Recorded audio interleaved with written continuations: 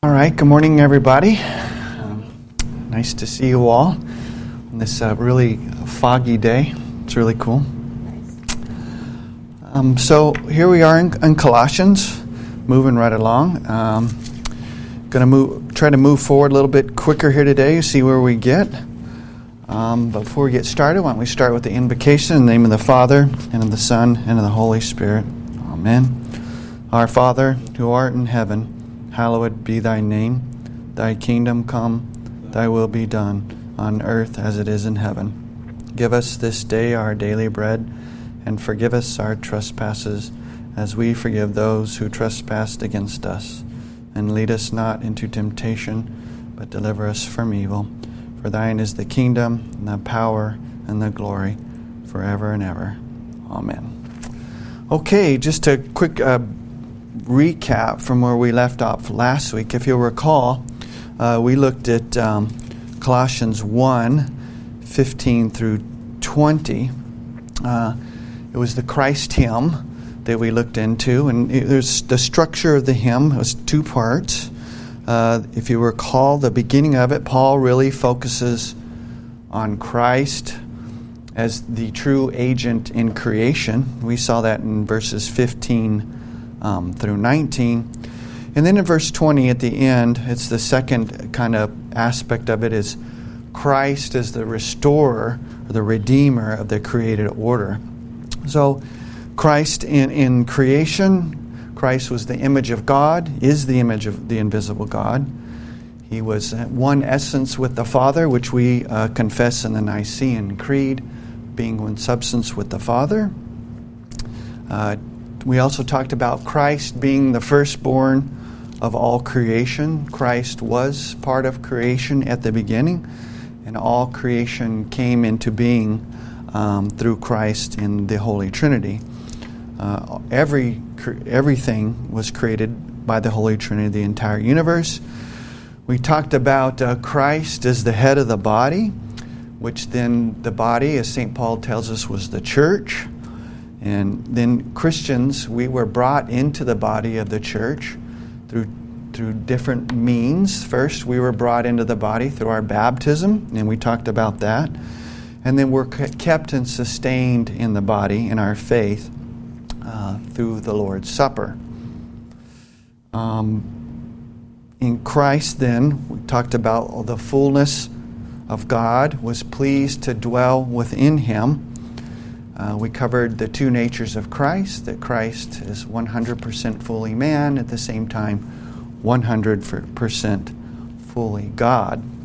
And then when we got to the last verse there in verse 20, we looked into Christ as the restorer, the redeemer of the created universe. We talked about reconciliation, that Christ was the agent for the restoration of the fallen creation to its original good status. And then we discussed how then Christ completed the reconciliation with His blood on the cross. Any questions or follow-up about the Christ hymn there? Okay, so in our outline here today, we're finally moving out of that first overture section. Remember, I talked about the overture being kind of Paul's introductions to the main themes that he's going to be addressing in his letter to the Colossians. So we're going to look into now what has been labeled in the outline as the main exposition and resolution, which is chapter 1, 21 through 2:23. We probably can't make it that far today. But starting on that C1 is we're going to look at Paul in what he discusses on the ministry of reconciliation. Now, even the overture ended on a note of reconciliation, which we just talked about, Paul now is really going to jump into this idea of reconciliation, give us a full detail of what reconciliation is, especially for his readers in Colossae.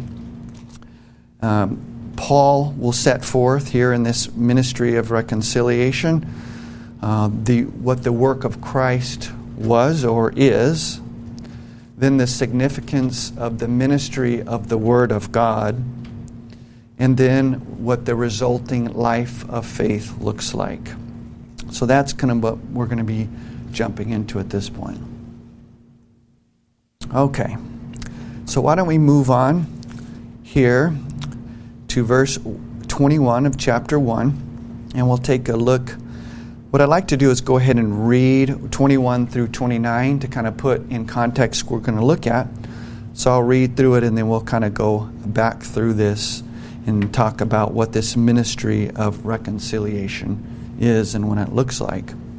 So beginning with verse 21 of chapter 1. And you, who once were alienated and hostile in mind, doing evil deeds, he is now reconciled in his body of flesh by his death, in order to present you holy and blameless and above reproach before him.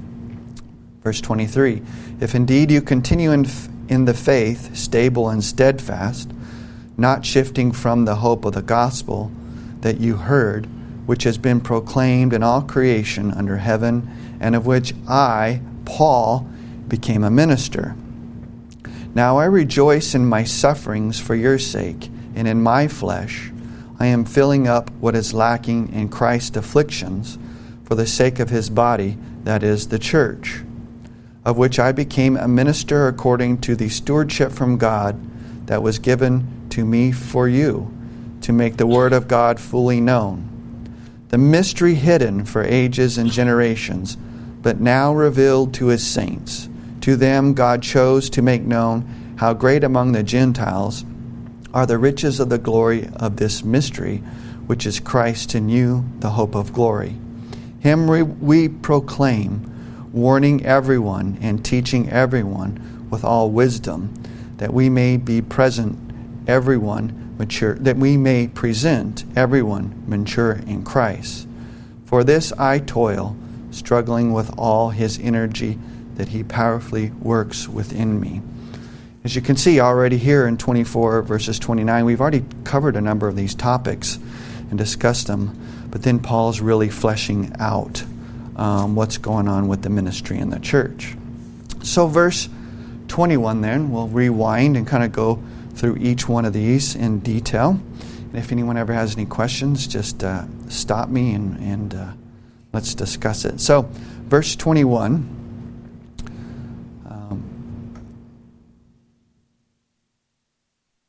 So we see, now I rejoice in my suffering for your sake in my flesh. I am filling up what is lacking in Christ's afflictions for the sake of the church. Excuse me, I want to actually start, I jumped to here, to verse 21. And you, who were once alienated and hostile in mind, doing evil deeds.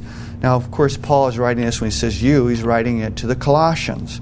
They, he says, were alienated and hostile in mind, doing evil deeds. Paul talks about that they were alienated. That term really describes a broken relationship. Really, when you look at the structure of the Greek, it's this alienation of God is the continual state of those who are actually without Christ. So Paul is saying that before, the Colossians were without Christ, and they were hostile. This is describing one who actually hates rather than one who is hated. Hence, Paul is saying that those without Christ are hostile to God. And this is what the Colossians once were. But here, Paul uses hostile to show that the fault for this alienation really actually lied with the readers, with the Colossians themselves. This hostility and hence the alienation were due to their evil works. So Paul is calling out what they were. But in verse 22 now we see a different thing.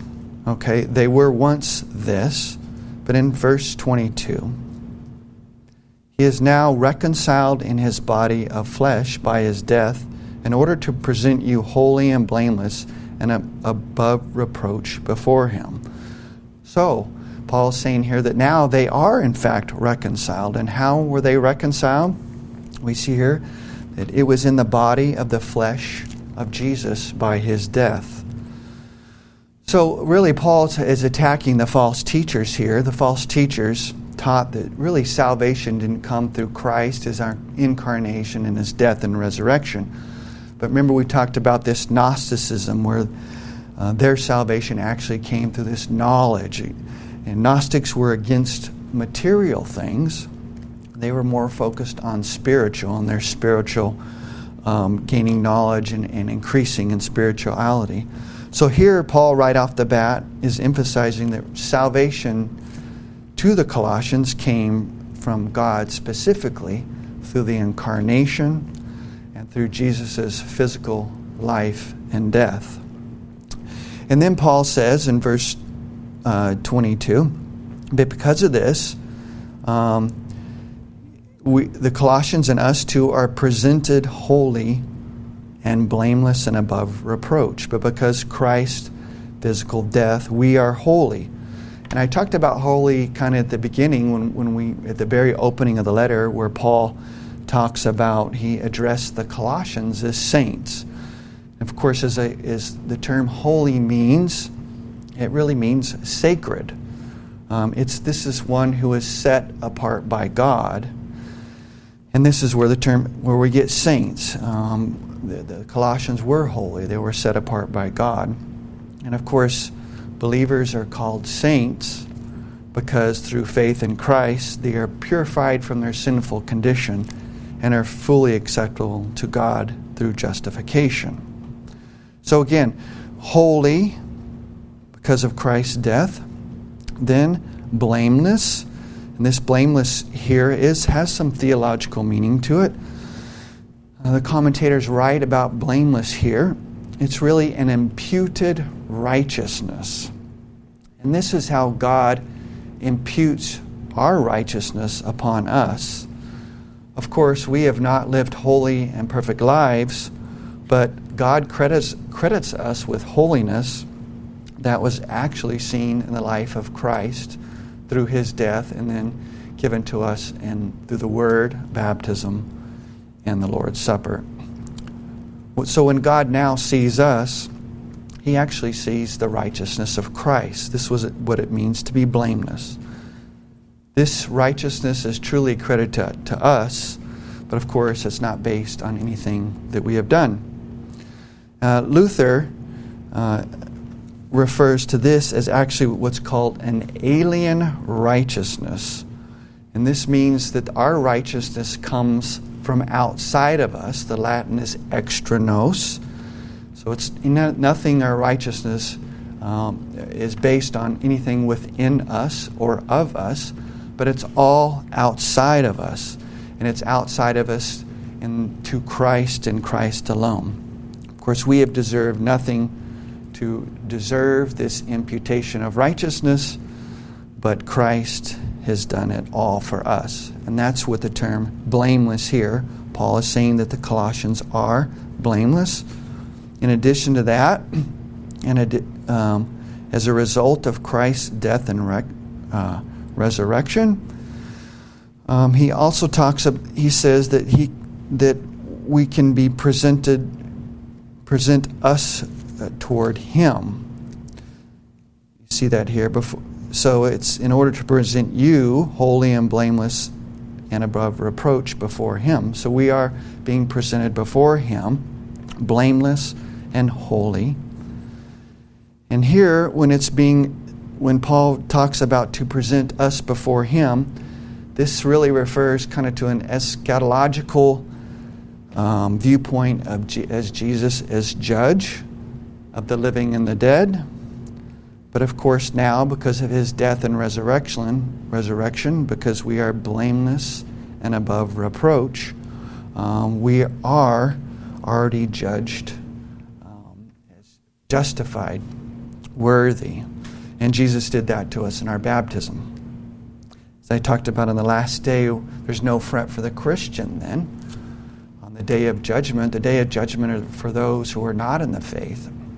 But our day of judgment already happened to us. It happened to us on his day, which is his death and resurrection on the cross, and then given to us in our baptism. That's where Jesus has already judged us as not guilty and free from sin. And so as a result, no need to worry about the last day and the day of judgment. That's reserved for those who are not in the faith. Okay.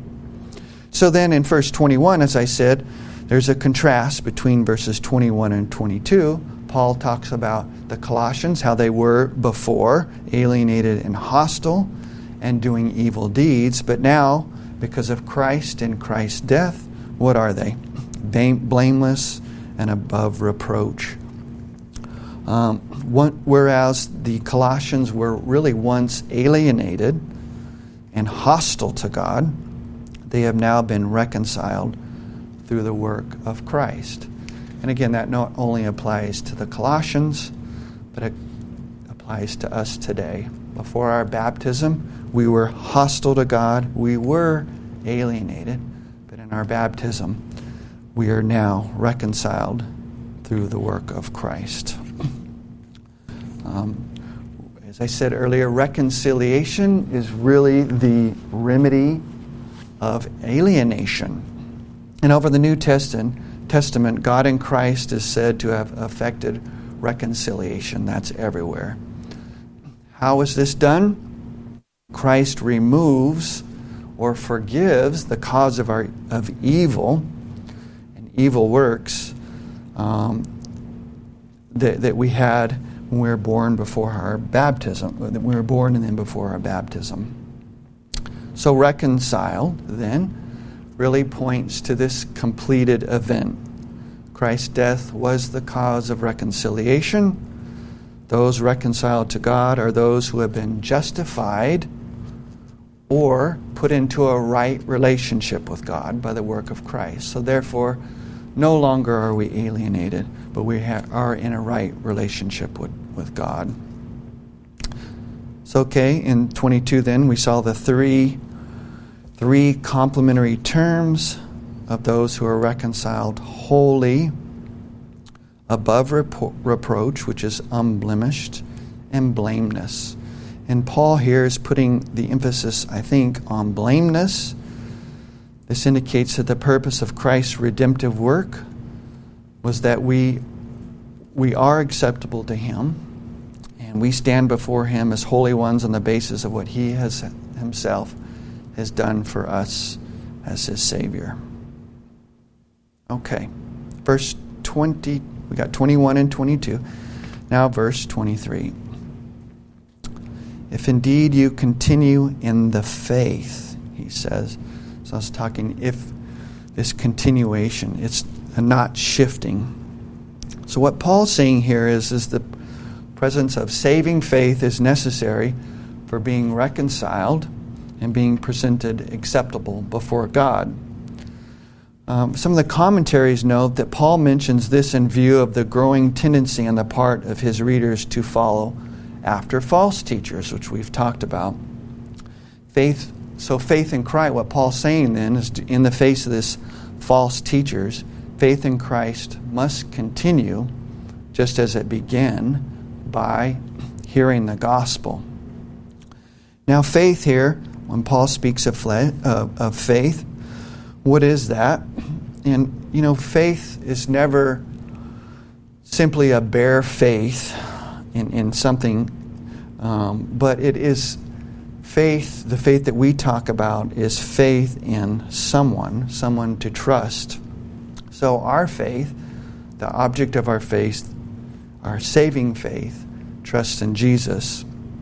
We are saved from sin and eternal death through faith in Christ and His saving death and resurrection. So faith here, as in Paul's saying, trust in Jesus and Him crucified. We do trust in Jesus with our faith and not in ourselves. And again, where do we get faith? Faith is given to us by the Holy Spirit, which breathes faith into us. Any questions at this point?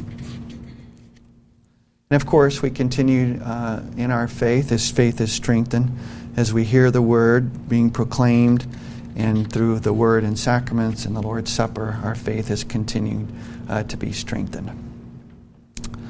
Another term in verse 23, so we talked about faith, and then Paul says that you have heard which has been proclaimed in all creation under heaven. So what is this, the hope of the gospel that you heard? So the word of the gospel really here is identified as the source of faith and hope. Paul really accents the significance of the ministry of the word to the Colossians, really as their faith in the gospel. But what he's saying is that you continue in the faith, stable and steadfast. So what he's saying is that they were within this faith, and of course they were first brought into this faith, and we talked about that earlier about the Epaphras, who was there at the church in Colossae. That Paul is saying that Epaphras really carried out the proclamation of the gospel, but of course did have some problems. So the ongoing ministry of that word provides the power by which Christians remain founded and firm in the faith and do not shift from it, that they may continue to be reconciled with God. And it's all that's in the gospel, which is centered of what our faith is and how our faith is given to us as the gospel.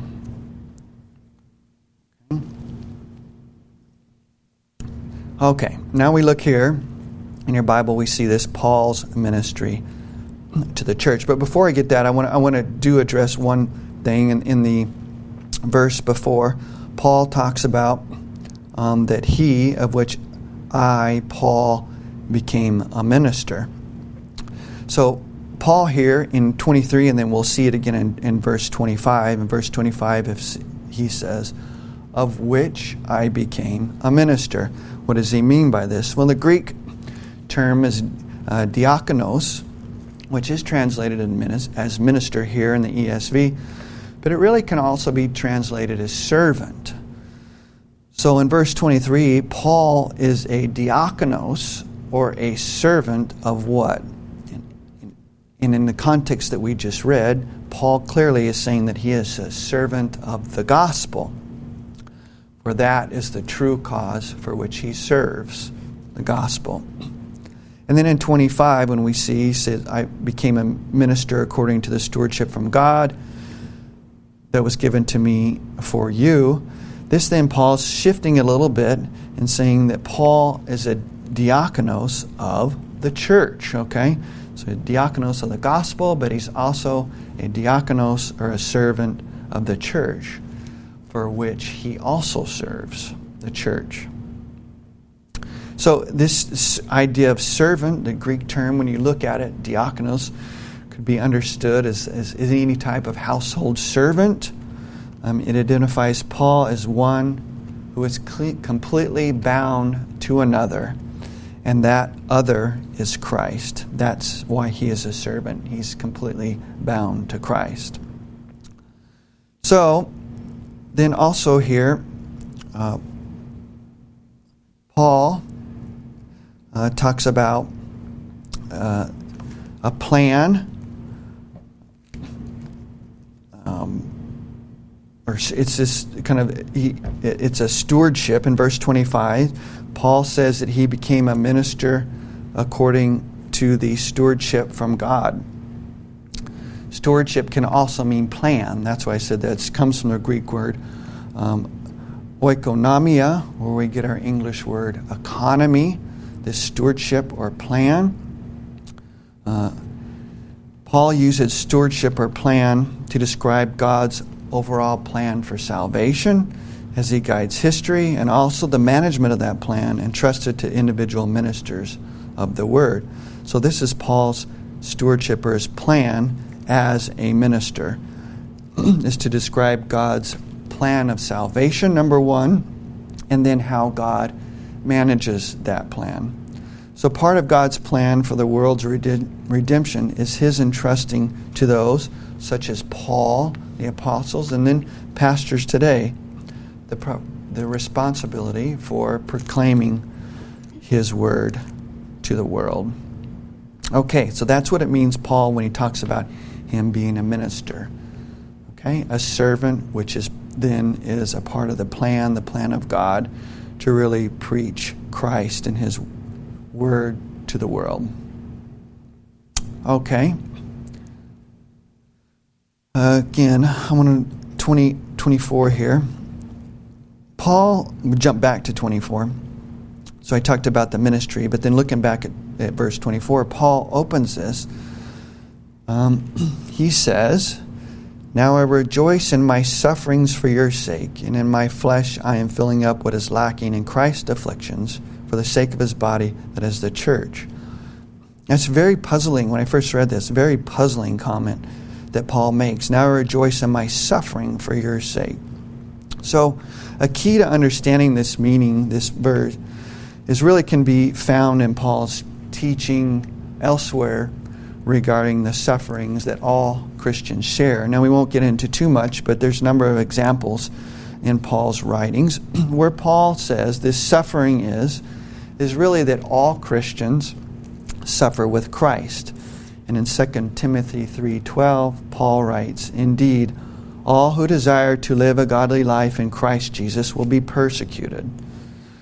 So Christians share in the sufferings that are endured by proclaimers of God's Word, the same as Paul himself. Now Paul then speaks of suffering taking place in Christ. And this favorite expression of Paul really denotes a relationship that is created in our baptism. In Christ, we talked about in Christ earlier in the beginning where Paul references this in Colossians 1. We talked about in baptism that we are baptized into Christ. Through baptism, we are in Christ. In fact, as Paul writes in Romans 6:4, we were therefore buried with Him through baptism into death, in order that, just as Christ was raised from the dead through the glory of the Father, we too may live a new life. So this is what it means when we are in Christ. Thus, by way of baptism, Christ so closely identifies Himself with His followers that they share both in the forgiveness and salvation He acquired in His death, but also Christians share in the sufferings that Christ endured. And that's what Paul's saying here when he says, "I rejoice in my sufferings for your sake." And we've seen that throughout history then, the history of the church, the sufferings that the Christians have endured over the centuries, and actually the sufferings that the Christians endure today, right? But, as Paul says, that's what it means to be in Christ as part of this suffering, which He Himself suffers in His flesh. Any thoughts or questions on that?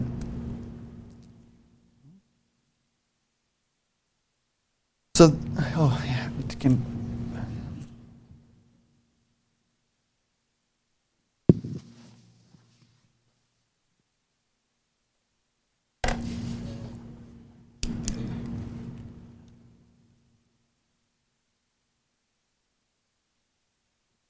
I just wondered, what is lacking in Christ's afflictions mean? Yeah. Okay, yeah, I'm going to get to it, because that is also confusing, right? So we see this suffering for your sake in my flesh.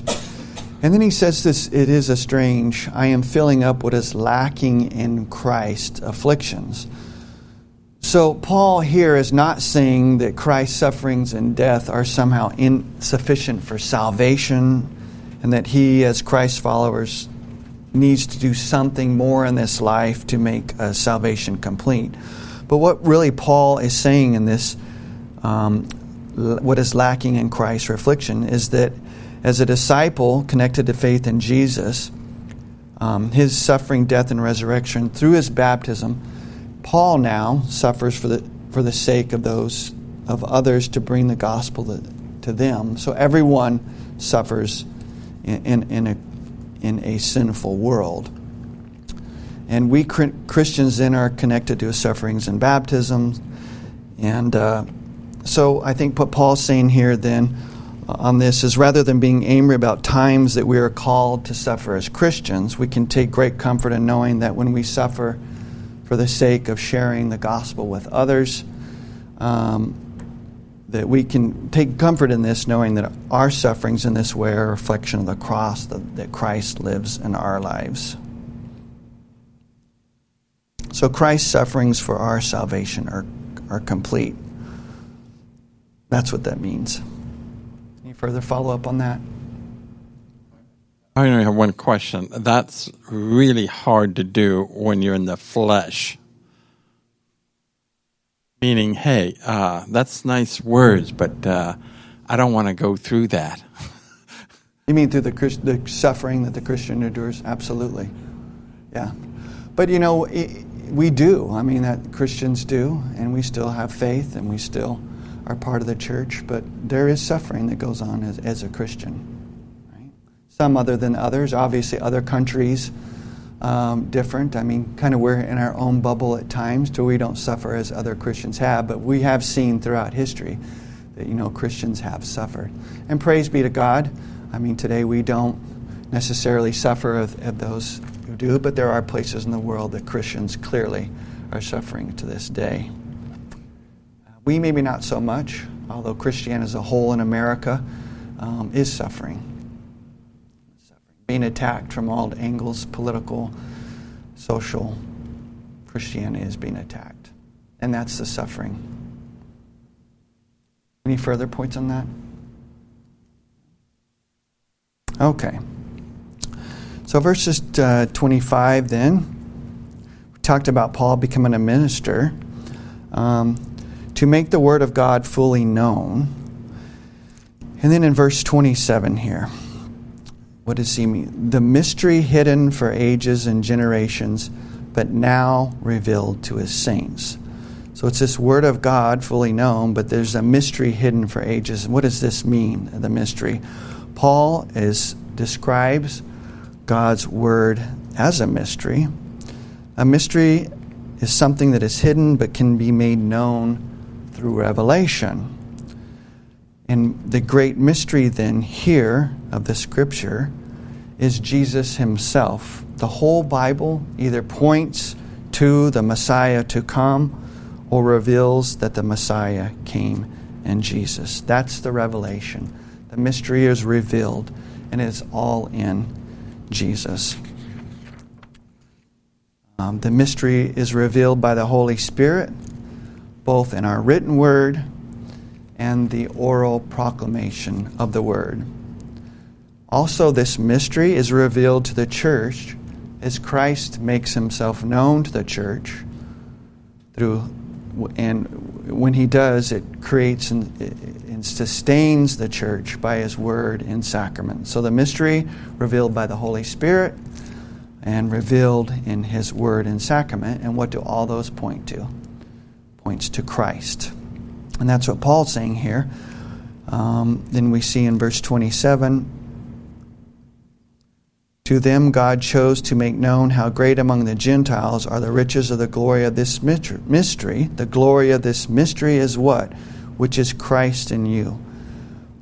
Christ. So Christ in you. The mystery is not only about Christ coming to the world, but also about Christ personally coming to each individual. Okay? It's to you. And how is this done? Christ comes to you through the Word, proclaimed to you, comes to you through your ears, and that is for you. And then also Christ comes to you in his sacraments. He came to you in baptism, where he put his name upon you. Okay? And then weekly in our divine service, when we have the Lord's Supper, that's how Christ comes to us. And when the pastor said the body of Christ, what is it? It's for you, and the blood of Christ for you. The mystery comes to us here in the Word and sacraments. And that is Christ, and it's Christ in you and for you. Then we say, so the mystery, which is Christ in you, and then we see the hope of glory. The hope of glory. The Word and sacraments is really what gives us the hope of glory.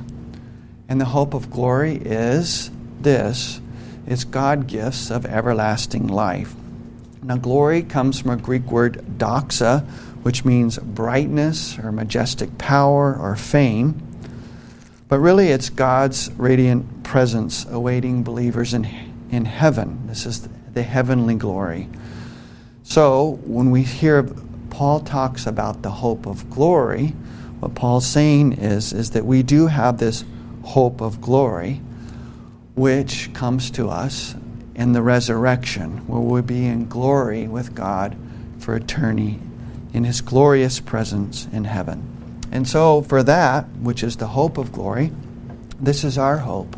This is our hope and trust, that based on the faith we're given, that then ultimately on the last day at the resurrection, our hope will be that we will be in glory with God, the triune God, for eternity.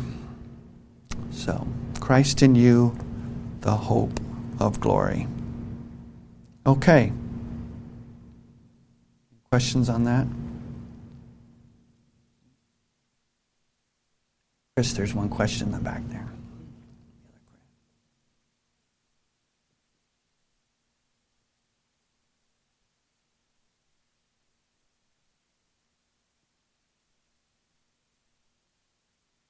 I have a question about that same phrase that was asked about before, the I am filling up what is lacking in Christ's afflictions for the sake of His body.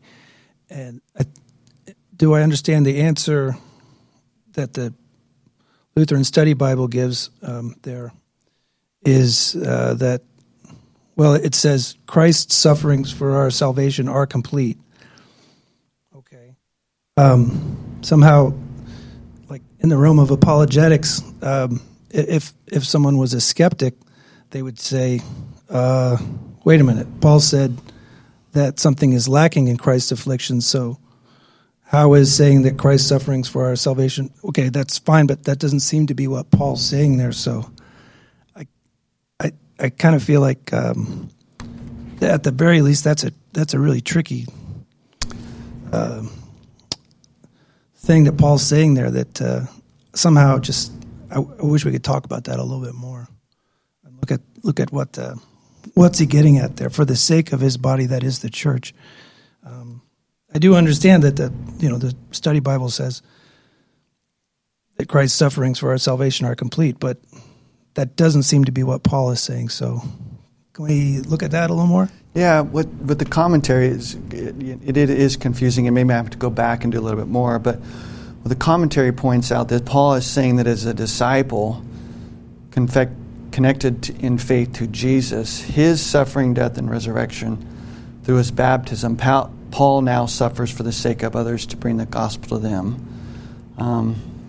So then we are connected to His sufferings through baptism and death. But yeah, that is a little confusing. Maybe I have to go back and do a little bit more research that I am filling up what is lacking in Christ's affliction for the sake of His body, that is the church.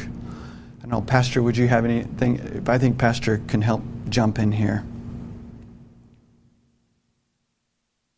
So maybe a couple of things that would be helpful to keep in mind and give a frame for the conversation. I would suspect that this is the case. In verse 21, he's talking about, as he's preaching, he's saying you to the Colossians who were once alienated and hostile in mind, doing evil deeds. He has now reconciled in His body of flesh by His death in order to present you holy and blameless. Two things important there. Of course, there's a reversal of their position, alienated and then reconciled. And this through His body of flesh by His death. So that's the completed action of His death. That's where you can find that in context. And that'll be just an important key in a minute.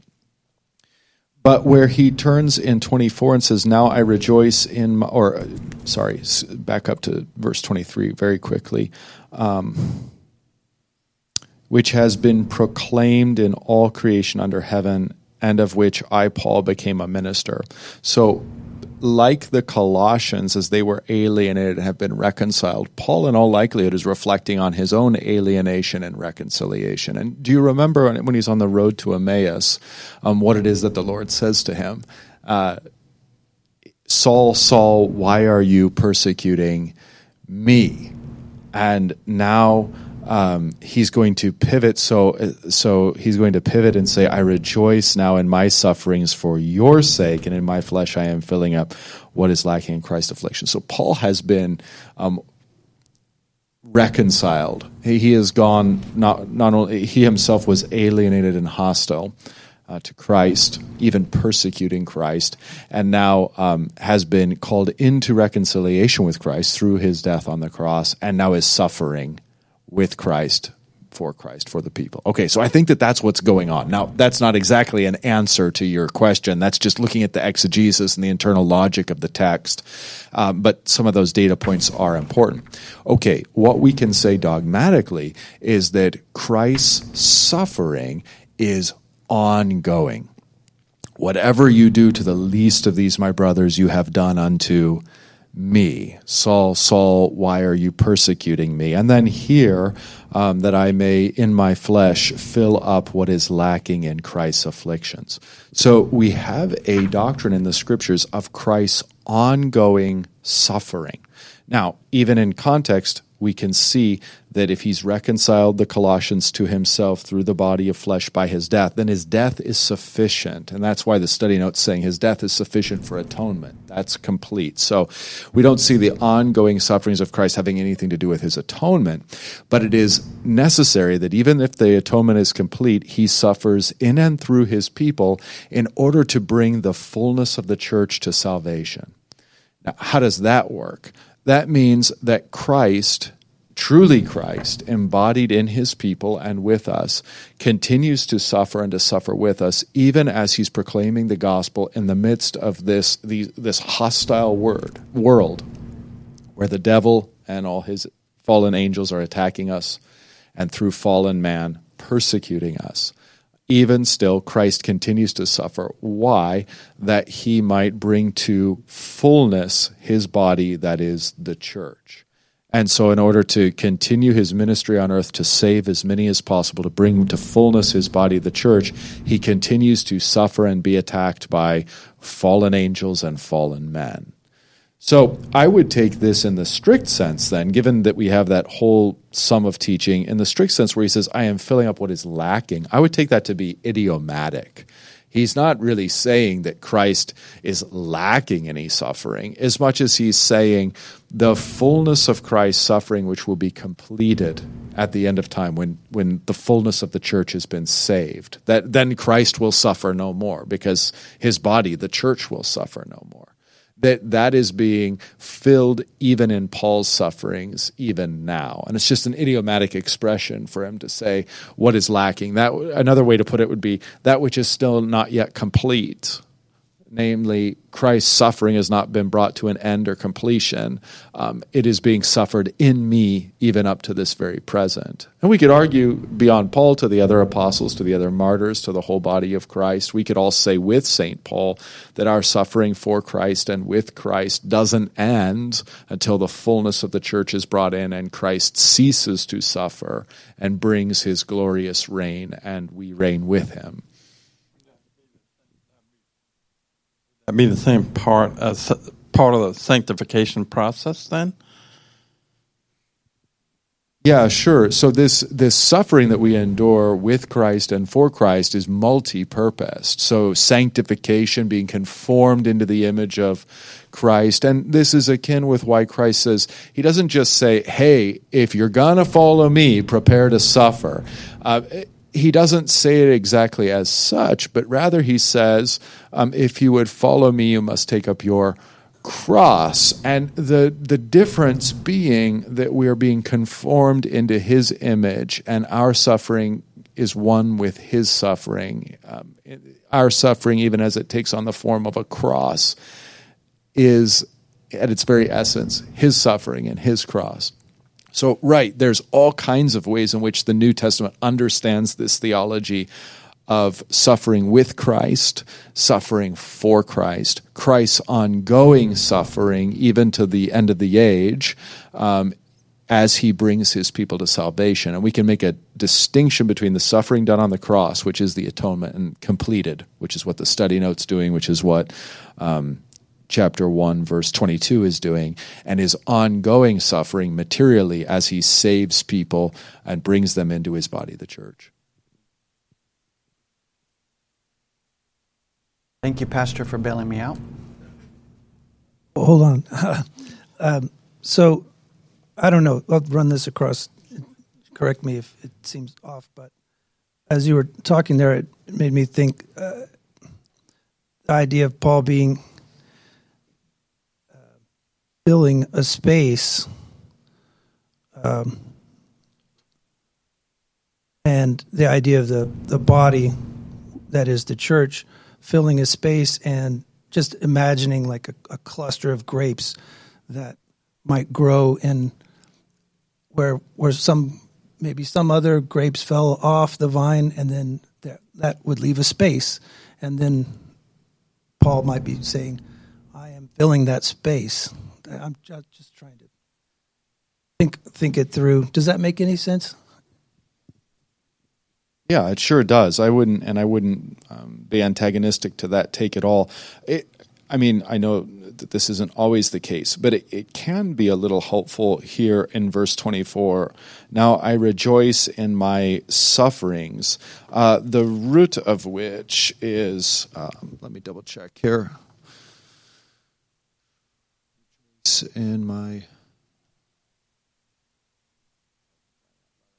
It's 24. There it is. This mic's cutting in and out, isn't it? Okay, pathemason, so pathos, suffering.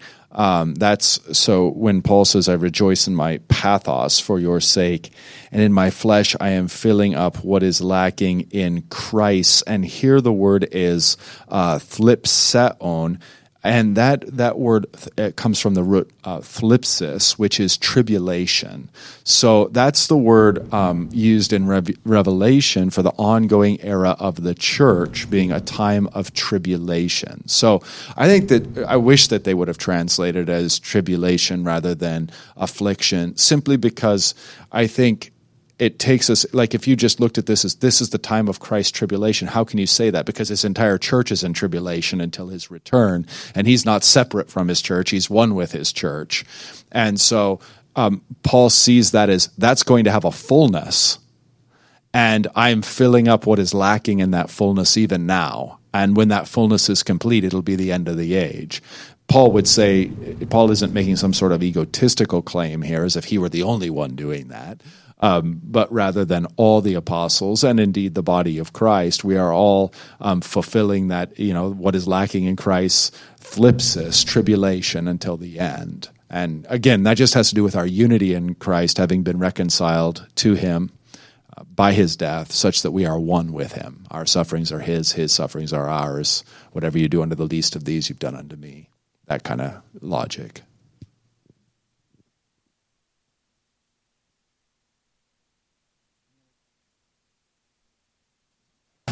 Okay. Thank you. Okay, moving on here to verse 28. Him we proclaim, warning everyone and teaching everyone with all wisdom, that we may present everyone mature in Christ. So here, him we proclaim. This is what Paul is part of his ministry. Paul is stating that he is proclaiming, exhorting every man, and teaching every man in wisdom. This is how Paul then carries out his office as a true apostle. Therefore, he always fulfills the word of God, the publication of the mystery, the substance of which is Christ. Paul actually is doing here what God wants. He goes out in public, goes out to everyone to bring Christ, the hope of glory, which we spoke about. And then this is what the church does. She proclaims Christ and him crucified for the forgiveness of sins. And this, of course, is the proclamation of the gospel. When we proclaim the gospel, we proclaim Christ. And then also he says what we're doing, we proclaim, warning, and teaching everyone with all wisdom. So what Paul is saying then, the teaching of the word of Christ is actual imparting the true wisdom. Here, what Paul's addressing is he's addressing the false teachers of the Gnostics who believed that there was some secret knowledge or wisdom that they could obtain, and then it was for them alone to impart. No, Paul's saying it's not that. It's all wisdom actually comes from Christ and the word of Christ. And that's what he's proclaiming and then what the church proclaims. So that then we may present everyone mature in Christ. And this is really the purpose of Paul's public work here in his ministry and the ministry of the church, is that Paul is purposed is to present Jesus' followers as mature. What this means is that he would be complete in every way in Christ and in our faith in him and in our knowledge of his word. And that's what this maturity is in wisdom. Okay. In verse 29, Paul again refers to this, for this I toil, struggling with all his energy that he powerfully works within me. So if you look at this in the Greek, it's really, I toil and strive according to his energy, working power in me. So what Paul's saying then, the power really for faith and salvation, as well as the power to live by faith, comes solely from God through Christ. Paul then is only God's instrument. He toils, he says, he strives or struggles, but not with his own power. But he survives, and he is God's instrument through the power then which comes from God. And that's what he's saying there through this. So, kind of some final wrap-up thoughts then on this entire chapter 1 then we looked at. Again, while we don't know every detail, we do know that the church in Colossae faced these heretical teachers who threatened to draw these Christians away from the one true faith in Jesus. Again, they had a mixture of maybe Jewish beliefs, a fascination with spiritual beings, possibly pious rituals, and secret knowledge that must be known for salvation. That's what they thought. These teachers really offered maybe a tempting path, but the one that would ultimately lead towards condemnation. Our Lord, not wanting to lose any of his children, inspires Paul to remind the church at Colossae of the supremacy of Jesus, in whom the fullness of God dwells in the flesh. He is creator of all things, and is the world's only Redeemer. Paul also reveals the great mystery that this Creator and Savior also by grace chooses to dwell in his followers for their personal salvation. Which such gifts in Christ, there is nothing that or no one that should take his place in their lives nor in ours. So that's summation of chapter 1 here. Now we move on. We can move on just for a bit here, kind of. Maybe I'll give an introduction on where Paul is going with chapter 2. This is now moving on under this main exposition and resolution and the outline. Paul then is going to address what true knowledge is. Again, we talked about knowledge with respect to the Gnostics, but now Paul is going to talk about what true knowledge is. And here is really where Paul starts, and it really hits home his argument to the Colossians. Again, Paul talks about this knowledge, which is a name, kind of the main theme for the Gnostics. He stresses again that the true knowledge consists of faith in Christ Jesus. Here in chapter 2, we're going to see that Paul stresses the significance of the ministry of proclaiming Christ that will be then developed more in later chapters. So maybe I'll read over 1 through 5 here and maybe have a little bit more time to discuss it. So then this true knowledge. So beginning with verse 1 of chapter 2. For I want you to know how great a struggle I have for you, and for those at Laodicea, and for all who have not seen me face to face, that their hearts may be encouraged, being knit together in love, to reach all the riches of the full assurance of understanding, and the knowledge of God's mystery, which is Christ, in whom are hidden all the treasures of wisdom and knowledge. I say this in order that no one may delude you with plausible arguments. For though I am absent in body, yet I am with you in spirit, rejoicing to see your good order and the firmness of your faith in Christ. So in verse 1 here, I'll get through verse 1 and then we'll call it. So Paul then talking about that as I discussed at the beginning, remember Paul, he's in prison at this time, and this confirms that Paul has never seen the Colossians or any of the Laodiceans. Now he includes the Laodiceans here. It's speculated that because this church was about 11 miles from Colossae, and possibly were dealing with some of the same false teaching. And then at the end of Colossians, Paul does write that he asks that this letter also be sent to the Laodiceans, which is what he is why he's addressing them here. So again, one can conclude that maybe they were experiencing the same heretical teaching as the Colossians were. So then Paul talks about how a great struggle I have for you and for those at Laodicea. This struggle, Paul is showing, again, his pastoral concern for the Colossians and for those in Laodicea regarding their spiritual welfare. Paul's pastoral concern for the churches here really stems from the heresy that is addressing, which seems to be enticing the Christians in this area away from the gospel, and thus away from Jesus and the salvation that he accomplished on the cross.